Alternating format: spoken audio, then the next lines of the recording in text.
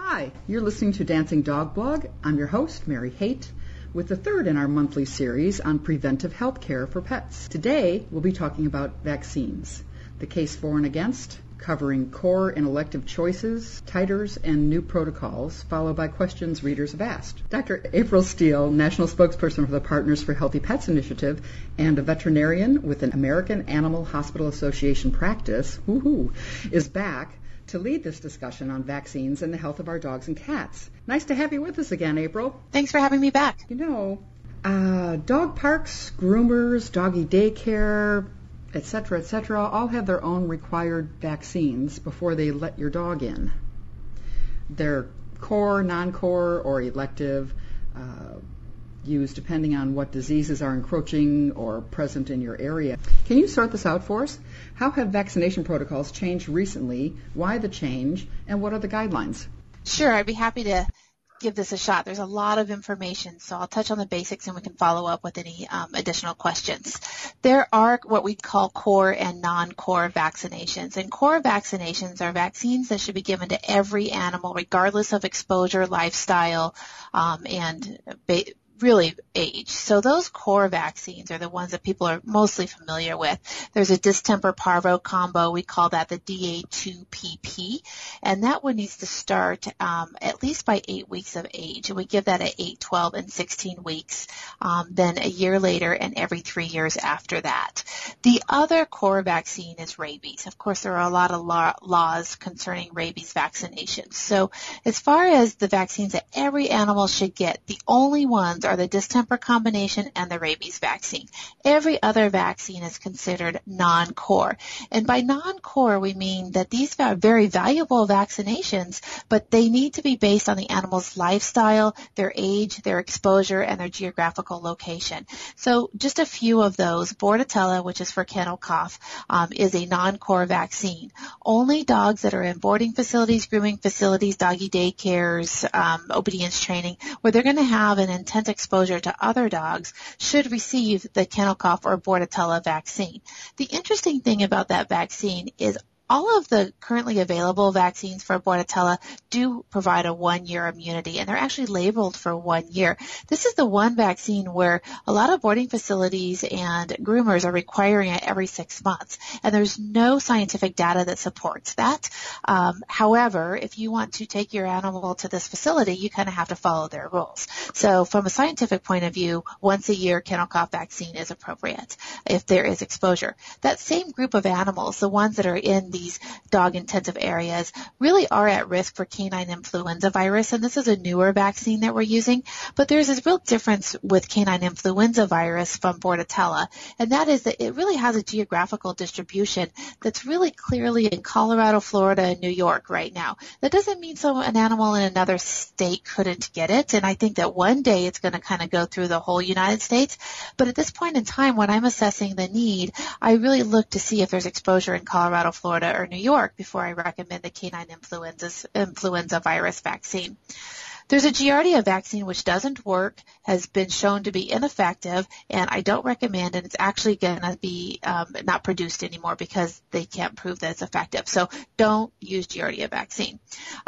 There's two others that are considered non-core that are commonly used. Leptospirosis, which is a really interesting one. If animals go to the mountains and they actually drink from water where wildlife has been around and urinated in, they can get leptospirosis, and leptospirosis can be a nasty disease. So I really look at the exposure of my patients when I'm deciding whether I need to recommend vaccination for leptospirosis. And if I have an animal that's a city dweller who doesn't go up to the mountains, doesn't go around standing water in the environment, then I don't want to vaccinate that animal for leptospirosis. But if they do have those exposures, then it's an important thing to vaccinate for. And Lyme disease is one where it's a little bit different. I mean, really a strong geographical distribution, East Coast, Northeast, and very little Lyme disease in the rest of the country. So only if they have strong exposure to that geographical area is Lyme vaccine recommended. And another way to prevent Lyme disease is with tick prevention, since it's spread by ticks. So it's an alternative as well. You know, that's really interesting because so many city vets give as a matter of course leptospirosis because of the rat problem. Yeah, it's an interesting thing. There's always a balance, and it really depends who you talk to. And this isn't just among practicing veterinarians, but even the immunologists disagree a little bit. Some feel that there's enough exposure in the city that all animals should be vaccinated for leptospirosis. And this is even dogs that even walk around down a canal in town, or a rat in the city. But there's a lot of immunologists that feel like there's very little exposure if there's no standing water. And most of our data of animals that have received leptospirosis or contracted the disease have had exposure to standing water or water in the environment. It doesn't have to be standing, it can be running, but water in the environment that wildlife has been exposed to. So, for me personally, I really don't recommend it if an animal is not going to be around these water sources. And rats aren't a water source to me. So many people have become skittish about vaccinations, not only for themselves, but that transfers down to their animals too. They're concerned about over-vaccinating and side effects such as sarcoma and other things. What are titer tests, and how do they come into play here, and should they be used to decide if a vaccination is needed or not? Titer tests are interesting. Titer tests actually measure antibodies in a dog, but not all immune responses from all vaccines create this type of antibody. So there's two major types of vaccines. One is an inactivated live vaccine, and one is a modified live vaccine. So each one induces a different type of immunity. There are some vaccines that actually produce great antibodies, and you can really measure that antibody in a blood test and determine if that animal is likely to have immunity if exposed to that disease. And that works well for the distemper, the parvo, and the rabies. There are some vaccines that induce a different type of immunity, and those titer tests have no correlation with an expectation that that animal will be immune to that disease. And those are diseases like Lyme disease and leptospirosis. So for rabies, distemper, parvo virus, the core vaccines really, you can do a titer test instead of vaccinating and determine if the animal is immune. The problem with rabies is most municipalities do not accept a titer test for legal reasons and for licensing. And if an animal has a good titer but they bite another animal or a person, they are considered unvaccinated if that vaccine has expired. So there's a little bit of a legality associated with using titer tests for rabies. However, like I said, rabies, distemper, and parvovirus have great correlation between this blood test that looks at the antibodies and their immunity to those diseases. For some of my clients that are really worried about over-vaccinating, or for my clients who have had an animal that's had a vaccine reaction and we really don't want to vaccinate unless we absolutely have to, we'll use titer tests to determine if it's safe to not vaccinate. It's interesting to me because I've known two people whose dogs have had really bad reactions to vaccines, and one was due to rabies that ended in a series of major health impacts, and after a period of maybe a couple of years, the dog died from those effects. And the other was a weakness noticed in the dog after getting the leptospirosis and a malaise, kind of thing and the dog snapped out of it later. But what's been your experience with bad reactions? Why do they happen? How do we know when the reaction is serious enough that we need to get right back to the vet? And what, if anything, can a pet parent do to avoid or at least minimize risk? Right. So I'm sorry about your friend's dog. That's really sad. And I hate to say, but we do see adverse reactions. We are putting a foreign material, a biological material, into an animal with the intention of stimulating an immune response. However, that immune response doesn't always do exactly what we want it to do. And some of the adverse reactions that we see are actually an overstimulated immune response or an exaggerated response. And those are the kind of immune-mediated autoimmune situations we can see, which is typical of what you were describing with your friend's dog. They're very rare, and it's really important to remember that these vaccines are preventing diseases that would create much, much, much more disease and fatalities than adverse reactions do. That being said, if it's your dog that has an adverse reaction, that doesn't provide you much comfort.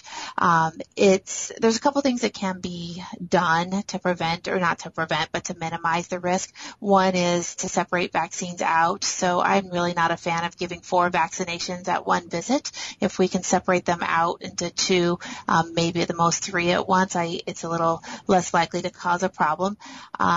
Really, like we were just discussing, look at your animal's exposure and only vaccinate for what your animal needs to be protected against. If your animal is not going to the boarding facility, then do we really need to the influenza virus and the Bordetella? So being judicious, not vaccinating more often than is necessary. The distemper combination is every 3 years once they've established immunity, and same for the rabies. The reactions that we see can run the gamut. They can be things like you said, malaise, just kind of not feeling well, a little bit lethargic, not eating as great for 1 to 3 days, and those are pretty self-limiting. Those animals do fine. It's kind of like some people when they get a flu shot, they don't feel well for a couple of days. I think even those minor reactions are pretty rare.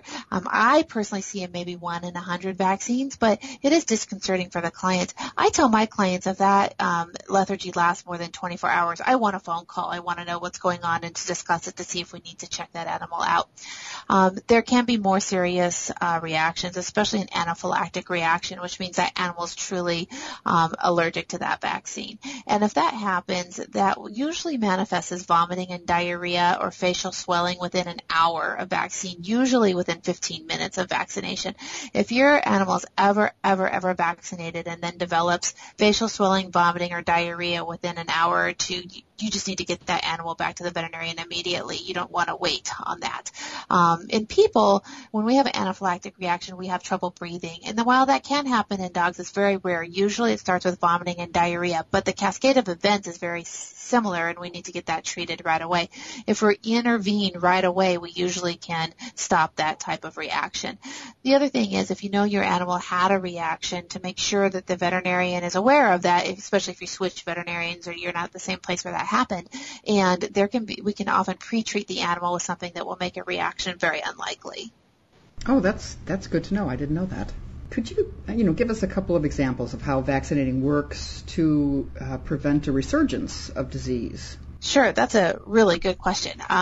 When we vaccinate dogs, we're accomplishing 2 goals. The first is to provide a protection for that individual animal, and that's what we've been discussing this whole time. But the second is to decrease the number of dogs in any community that are susceptible to that disease. And when enough dogs in an area are vaccinated, the virus can no longer thrive in that environment because it can't find enough dogs that are susceptible to it, and then that virus dies out. And this prevents the disease from becoming an epidemic. I have a great example, which is parvovirus, and you often hear veterinarians and experts talk about the epidemic of parvovirus in the 1980s, and thousands of dogs died from parvovirus, and millions of dollars are spent trying to treat those animals. And on a local level, a more recent level, I can give you an example. So I work, my practice is in Denver, and I actually have a clientele that has the resources to educate, they're well educated, they can do preventive care, and they really take really good care of their animals. I am 5 miles away from a clinic that really struggles to get their patients appropriately vaccinated. And last year, I saw 1 case of parvovirus in my clinic, and this other clinic that's 5 miles away saw over 50 cases, and a third of those dogs died. So really, if you can get a community to come together and provide good vaccination, you can prevent the diseases from becoming an epidemic. We've especially invited listeners to join in the conversation and ask questions. And Kim Thomas, who runs a blog, Cindy Lou's Muse, asked, she said, I don't understand why a vet would only offer a 1-year shot for rabies with a 3-year available without much price, and, a price differential there. And she wanted to know if this was, just kind of a rip-off for clients, or is it possible that they didn't hear about the new protocols, or could it be a vet's preference where they're getting them back in next year to see the dog? What are your thoughts on that? Yeah, well, It's a good question. Most state laws require an initial vaccine with rabies around 16 weeks of age, a booster 1 year later, and then vaccination every 3 years. There are some interesting municipalities that absolutely require it every year, but that's becoming less and less common. Quite honestly, I can't justify annual vaccination for rabies once they develop their initial immunity. Having said that, my practice is in an area that doesn't have a high incidence of rabies, and I suspect that some veterinarians have gone through the real terror of interacting with rabid animals, and they're really scared to change it. They really fear for their patients and their clients. So it's worth a discussion, and it's definitely worth expressing your opinion and making sure that you find a veterinarian that has similar belief system as you do when it comes to vaccinations. Yeah, I think that's important to get set up with a veterinarian who actually listens to your concerns, because it makes for such a happier life. Yeah, I think it's imperative. And if I have clients that don't want to talk to me, I don't want to talk to them because I want. That's about it, you know. It's like, okay, if you're going to be that way. It's a team effort. We have to work together. Absolutely. So. Her other question was, what about Bordetella, the shot for Lyme disease, doggy flu, and any other so-called elective vaccines? When are those advisable? She says the answers usually given to that question are so open-ended, it's maddening. She said, so how do we decide? What mechanism can she use to say, okay, now? And it's not only maddening for the clients, but it can be frustrating as a veterinarian trying to determine what exposures are. So back in the day when we vaccinated everyone with everything, it was pretty black and white and no one had this question, but I don't think that's the best way to do it.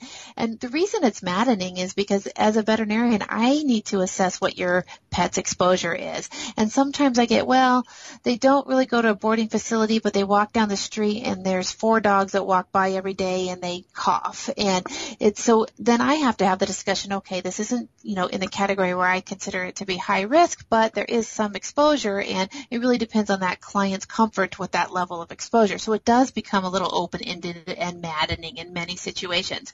I think there are some definite guidelines, which we will reiterate. So if a dog goes to a boarding facility, regular grooming, daycare facilities, they should absolutely get kennel cough or the Bordetella vaccine. And that really prevents against a complex variety of respiratory diseases. It's not just one, something called kennel cough. That's a group of things that it prevents against. If they're in a geographical area that has canine influenza virus and has those exposures to other dogs, then the influenza vaccine is recommended, but only in those areas. Lyme disease, only if they're in those geographical areas with the tick vector and they're having problems with Lyme disease in that geographical area. I would never recommend it to someone in Colorado, per se, or Chicago. I think in general those are guidelines. The core vaccines, the distemper parvo combination, the rabies vaccination need to be given on a 3-year schedule once immunity has been established to every animal. And like we've said many times, annual examinations for every single pet discuss the risk factors, discuss the vaccine history, discuss potential changes in the lifestyle so you make sure your animal's protected but not over-vaccinated. And I think, what you've underscored here is discuss. Talk to the vet if you have a question. Yeah, exactly. Yeah. Collaborate. Absolutely. Okay, and then there's one more question, and this is on cats. What's with the vaccine for FIV? Says she knows the downsides of it, but she's wondering if there would be times when it would be better to get it. And she said right now it's not really usually recommended. This is probably one vaccine that has more opinions from veterinarians than any other vaccine. And so her question is definitely a good one. There are occasions when FIV vaccine is appropriate. The one that I see a lot of is when there is an FIV positive cat in the household and someone's adopting a cat that does not have FIV. I do recommend that they vaccinate the new cat that they're introducing into the environment with the FIV vaccine. The American Association of Feline Practitioners does recommend that if a cat goes outdoors and has exposure to other cats, that they do vaccinate for FIV. The concern with FIV is that vaccination is that any cat that's vaccinated for FIV will then test positive for that disease, and there's no distinguishing between vaccine positive and true disease. And So if an animal gets picked up by a shelter, test it for FIV. It's often the protocol after the 3-day waiting period to euthanize an FIV positive cat. And that cat may have simply have been vaccinated.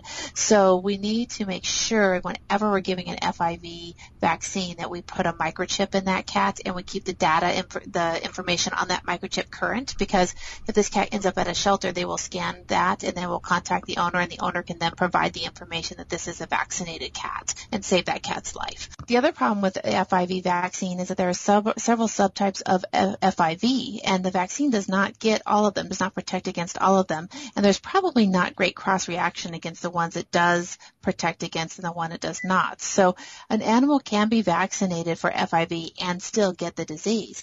And in that case, you test the animal. If they're going to come up positive on your test, you don't know if the animal truly does have FIV or if it's just because they were vaccinated. Well, that's really not helpful. No. Well, thanks for another great session, Dr. Steele. If there's anything else you'd like to add, or you can just give us the web address for more on what Partners for Healthy Pets offer. Yeah, it's been a great session. I really appreciate the opportunity. I just want to underscore that these questions should be asked to your veterinarian, and each year these answers might change. So go in once a year, have this discussion, find out what your individual pet needs. And you can find out more information at healthypetcheckup.org. Thanks, April. Thank you. We'll be back next month talking about the epidemic of obesity in pets, what to do about it safely, and some of the misconceptions on what obesity means in terms of disease. Thanks for listening.